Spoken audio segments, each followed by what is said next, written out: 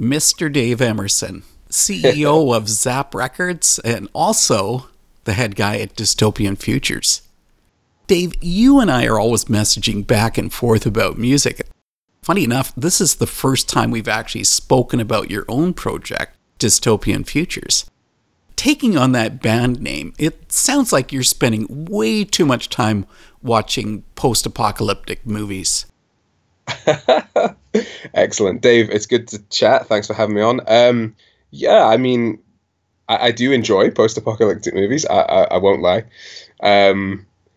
But I think it's kind of about something more than that. I mean, we definitely play with the sci-fi connection.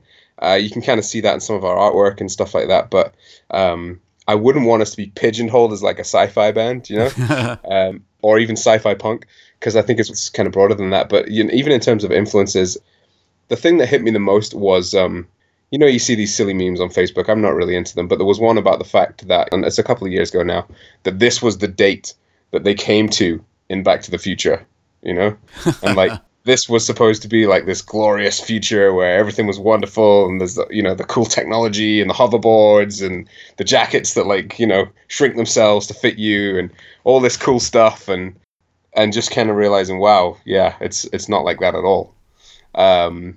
I read a lot, so there's a lot of influences from people like Orwell and Aldous Huxley and people like that who kind of really, in their own time, were trying to fight against this kind of idea of like, oh my goodness, the future is going to be so utopian, everything's going to be wonderful. H.G. Wells was a really strong proponent of that idea, like, you know, technological development is going to make the world perfect. And, you know, these guys were living sometime after him and were realizing that's just absolute nonsense. So I take a lot of influences from those kind of authors, and just kind of looking at the world around us and realizing that, you know, for as much as we have advanced technologically, I think that's actually caused us detrimental harm in regards to, you know, how we view one another, our relationships, and I don't see it improving the quality of life for most people in the world.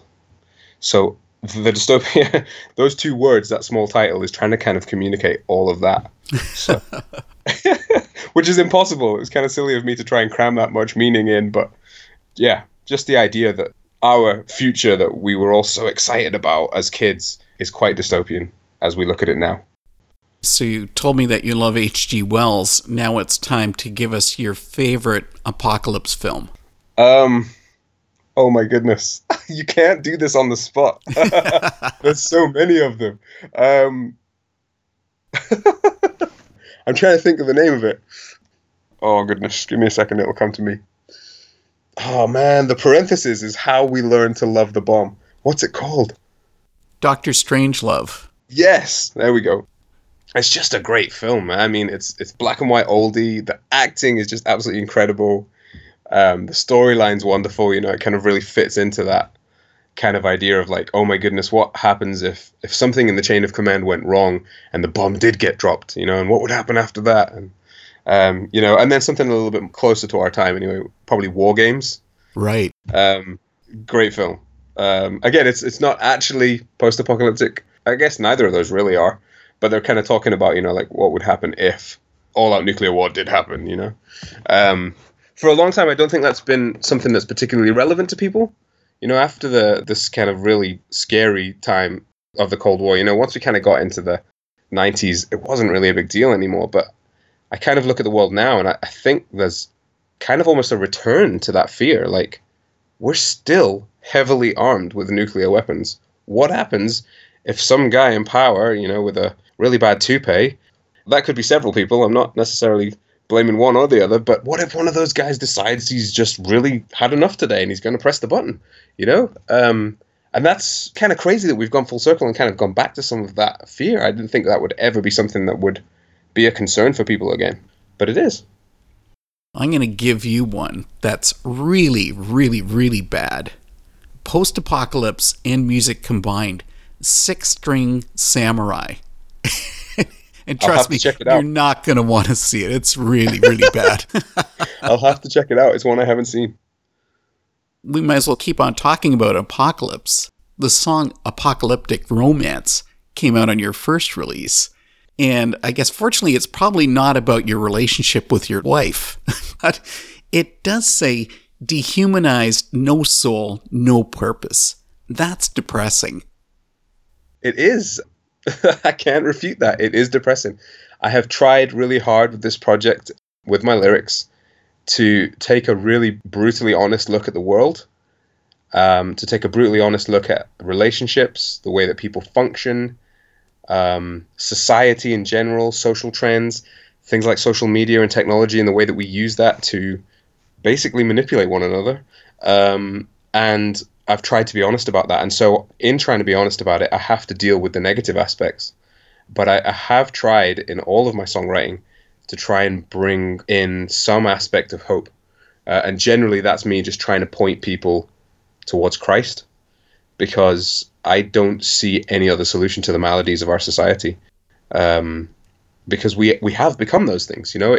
I worked a job for a couple of months when we first moved back to Scotland, having lived in South Africa for 6 years.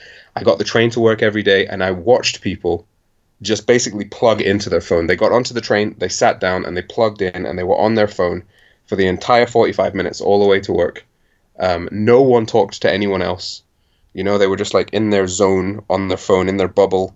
You know, then I got to work and I plugged into the computer and I answered the phones. It feels like more and more in society, people are just literally cogs and numbers. And I do feel like we are, certainly in the Western world, I can't say for everywhere, but I do feel like people are being dehumanized. I feel like we don't interact with one another as if we have souls or purpose or meaning. I see social interaction generally being quite shallow, and it tends to be, especially in terms of social media, about what you can get from someone. You know, I need you to retweet my tweet. I need you to heart my Insta. I need you to like my Facebook post, whatever it is. It's about kind of getting validation from each other instead of actually seeing that that person has a soul and an innate value because of the fact that they are created and have worth in God's eyes. And I don't see that in society, and so I have to write about it. You mentioned about what others were doing on the train as you were heading into work. What were you doing then if you weren't plugged into your phone? I was trying to read. I was trying to listen to music. I was trying to do something that, for me personally, would try and kind of lift me, edify me at 7:15 in the morning on the train. So yeah, don't get me wrong. I'm not perfect either. I spent time on my phone as well. I'm not trying to come across as a judgmental. If that's how the lyrics come across, it's not meant to. But it's just kind of identifying those social patterns and then, sort of saying in the broadest terms, like, is this good? Is this healthy? Should we continue with this? Because I think there's a lot of stuff that happens that's just taken to be acceptable and normal, but I think it should be questioned. Good point. I want to get into the band itself. Dystopian Futures is a stripped-down kind of band. Just two of you. Does that make it simpler or more difficult? At the moment, I think it makes it simpler. It's kind of a format I'm used to, with being the vocalist for the old timers. Donovan Daneka did a great job of coming up with the music, and he would kind of push that to me, and he would send me, a whole batch of songs, and then I'd get to choose which ones I felt like I could put vocals to. And there's something beautiful about that, because it kind of makes it easier to just move forward and get it done and finished and released. So it's kind of the same with Dystopian Futures. Scott Key is the main songwriter, I would say. He comes up with a lot of the riffs. I mean, I definitely contribute, but he is just an incredible musician. He has a degree in musicology. He knows music theory, like right up to the highest levels. But at the same time, he knows how to just like play the music of the people, you know what I mean? And just write these really catchy riffs. But what we're trying to do musically is really explore stuff that's outside of what would normally be deemed punk. Like, we both consider ourselves punks, and we feel like we're trying to take a punk rock attitude and kind of the DIY mentality into this project. But we're also trying to just explore things and include things that we wouldn't necessarily be able to do in other bands. Scott has a really big interest right now in serialism, which is this kind of music theory. I don't really understand it, but it's about like playing notes in a series, and not just like, normal chord structures, but like quite weird. I'm not doing a very good job of describing it, but so for right now, it's really great because we can bounce ideas off each other. Oftentimes I find we'll have had a week apart, and then we'll come back and we have the same idea, which is really cool. It's obviously going to be an issue for us as we move down the line because we definitely would like to play live shows. We can't do that just the two of us, not unless we rely on, a drum machine and loads of samples and loops, and that's not really our ideal. So we are looking to add musicians to the band. We have a friend who's currently in Canada. He's in Toronto and he's heading back to Scotland, which is his homeland, in October. So we're hoping when he gets back that he can join the band and play drums.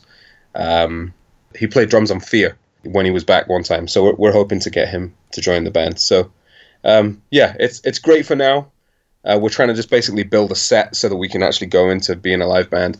And once we add other musicians, then that will definitely change the dynamic. But it's working for now. We're happy with it. You brought up the word weird. Kazoo, cowbell, and fiddle in a punk band. Are you serious? Yeah. We're deadly serious. Again, I don't know if we'll get away with describing our band as punk.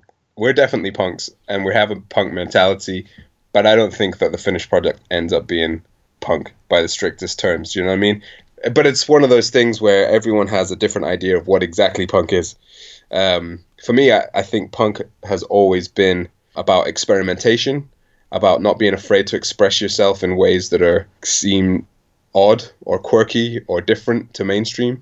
So I think we're punk in that sense, but I'm not sure if musically other people would identify it as punk, I don't know. But yeah, we have a bunch of instruments and we're like, what else can we throw in here? We kind of build the skeleton of the song and we're like, well, okay. And we record that usually. And then we're like, it's lacking here. What can we add in there? Scott, being the musical genius that he is, he's a multi-instrumentalist and has access to quite a wide variety of instruments. Including cowbells. Including the cowbell, yeah. Yeah, it's just us having fun, and a big part of it is that, that we are experimenting, we are making music about a really serious subject, but we're also trying to have fun at the same time, we're not taking ourselves too seriously. Like, it's not a full-time job or anything like that, it's something that we do as and when we have a little bit of spare time here and there, and we're just enjoying ourselves in the studio. I mean, you can hear that quite a number of our songs end with me just in fits of laughter just because we're just having such a good time. I want to head back to the name Dystopian Futures. Does that mean we're not there yet? I think it's purposefully ambiguous.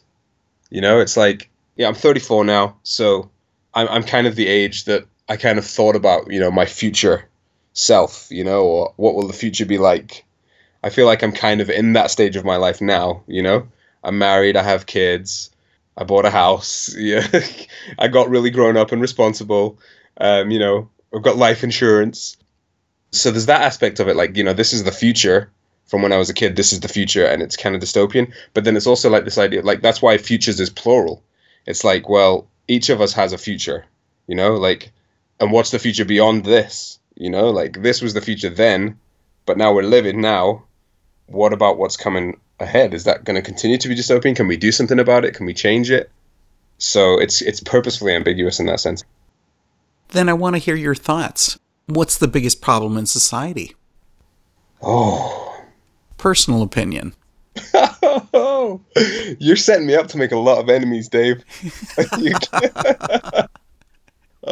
Narcissism. How so? I feel like society is heavily narcissistic. I'm not pointing any fingers at any particular generation, but I do think that as time goes on, not only the youngsters, but I really do think that across the board, I'm seeing people becoming increasingly narcissistic, where life is very much about you personally and what you can get out of it and how you can use other people to get what you want out of life.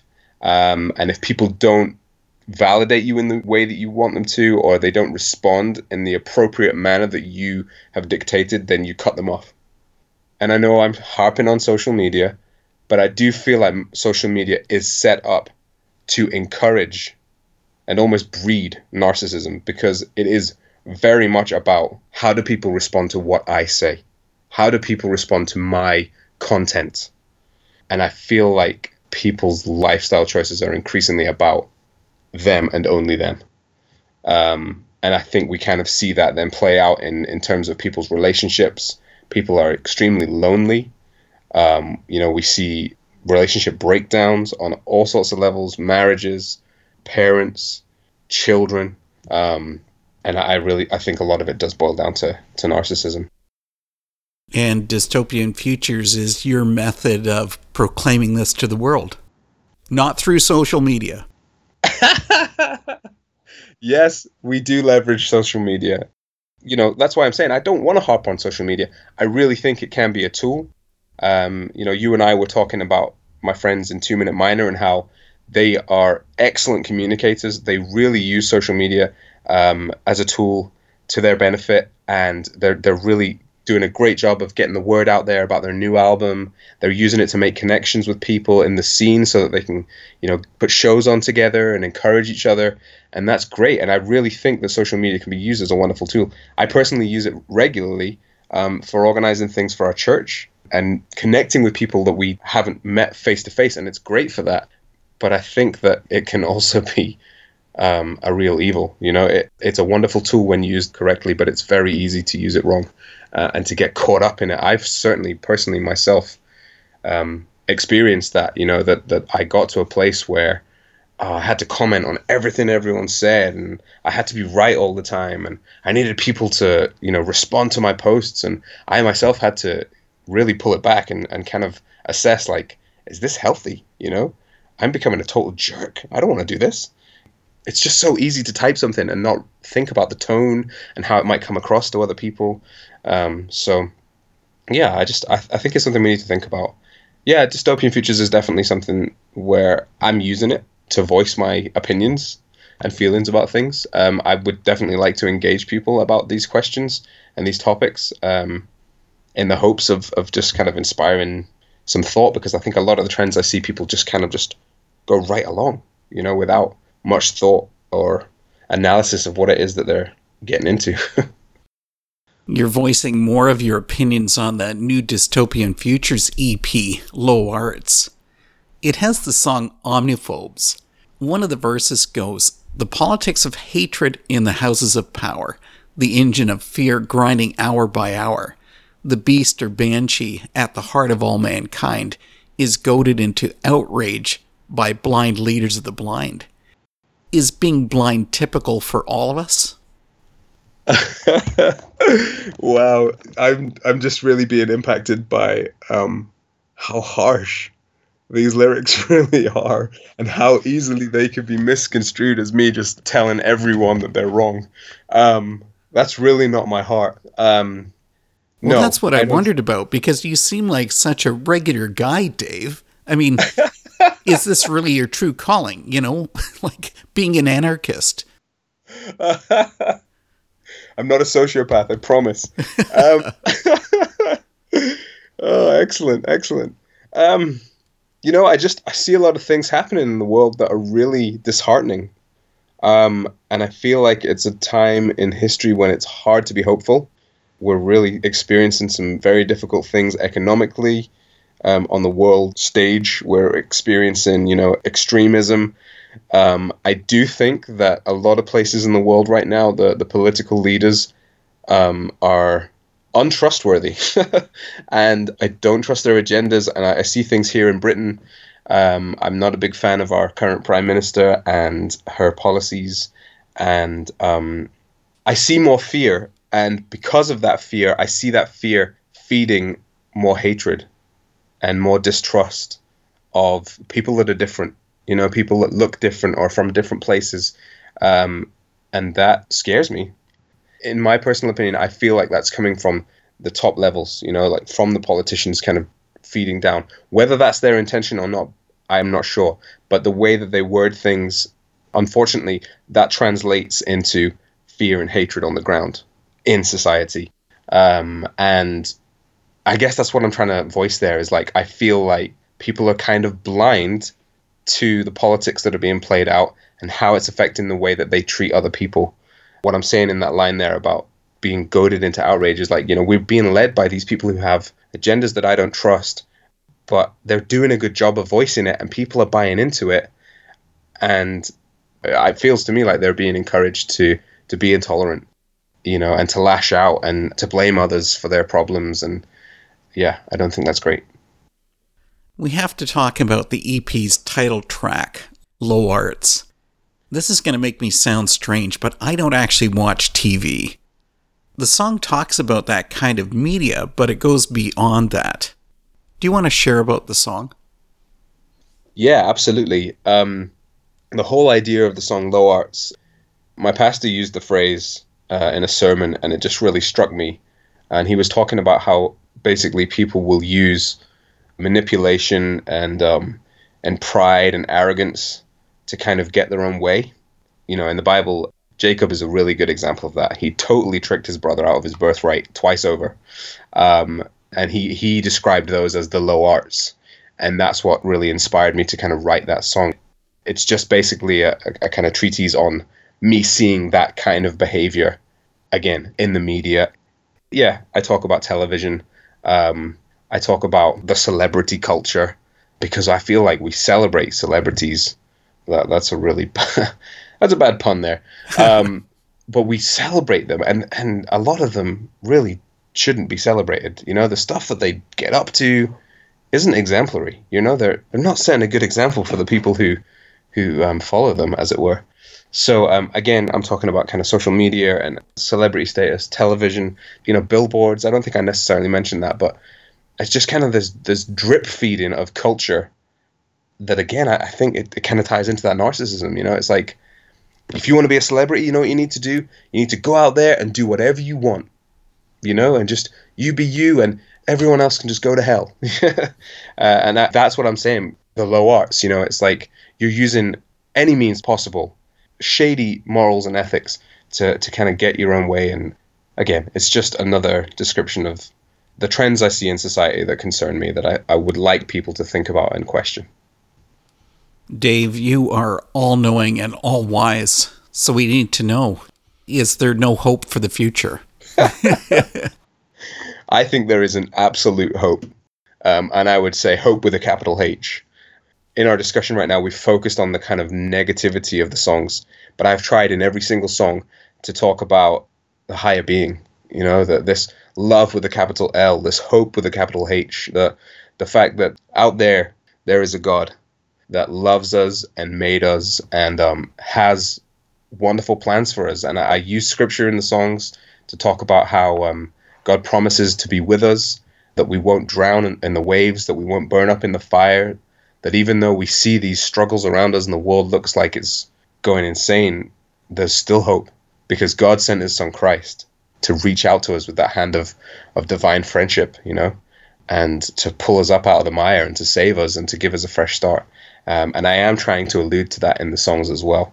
So hopefully that comes across. Amen. You need to tell people where they can find the music of Dystopian Futures. Absolutely. Well, I'm trying to be consistent. So Dystopian Futures doesn't have a social media feed of any kind. But you can find all the Dystopian Futures music on the Zap Records Bandcamp, which is zaprecords.bandcamp.com. Because I run the label, I get to release my own music, it's a nice perk. We have a new EP coming out on June the 11th, and that will also be on the Zap Bandcamp.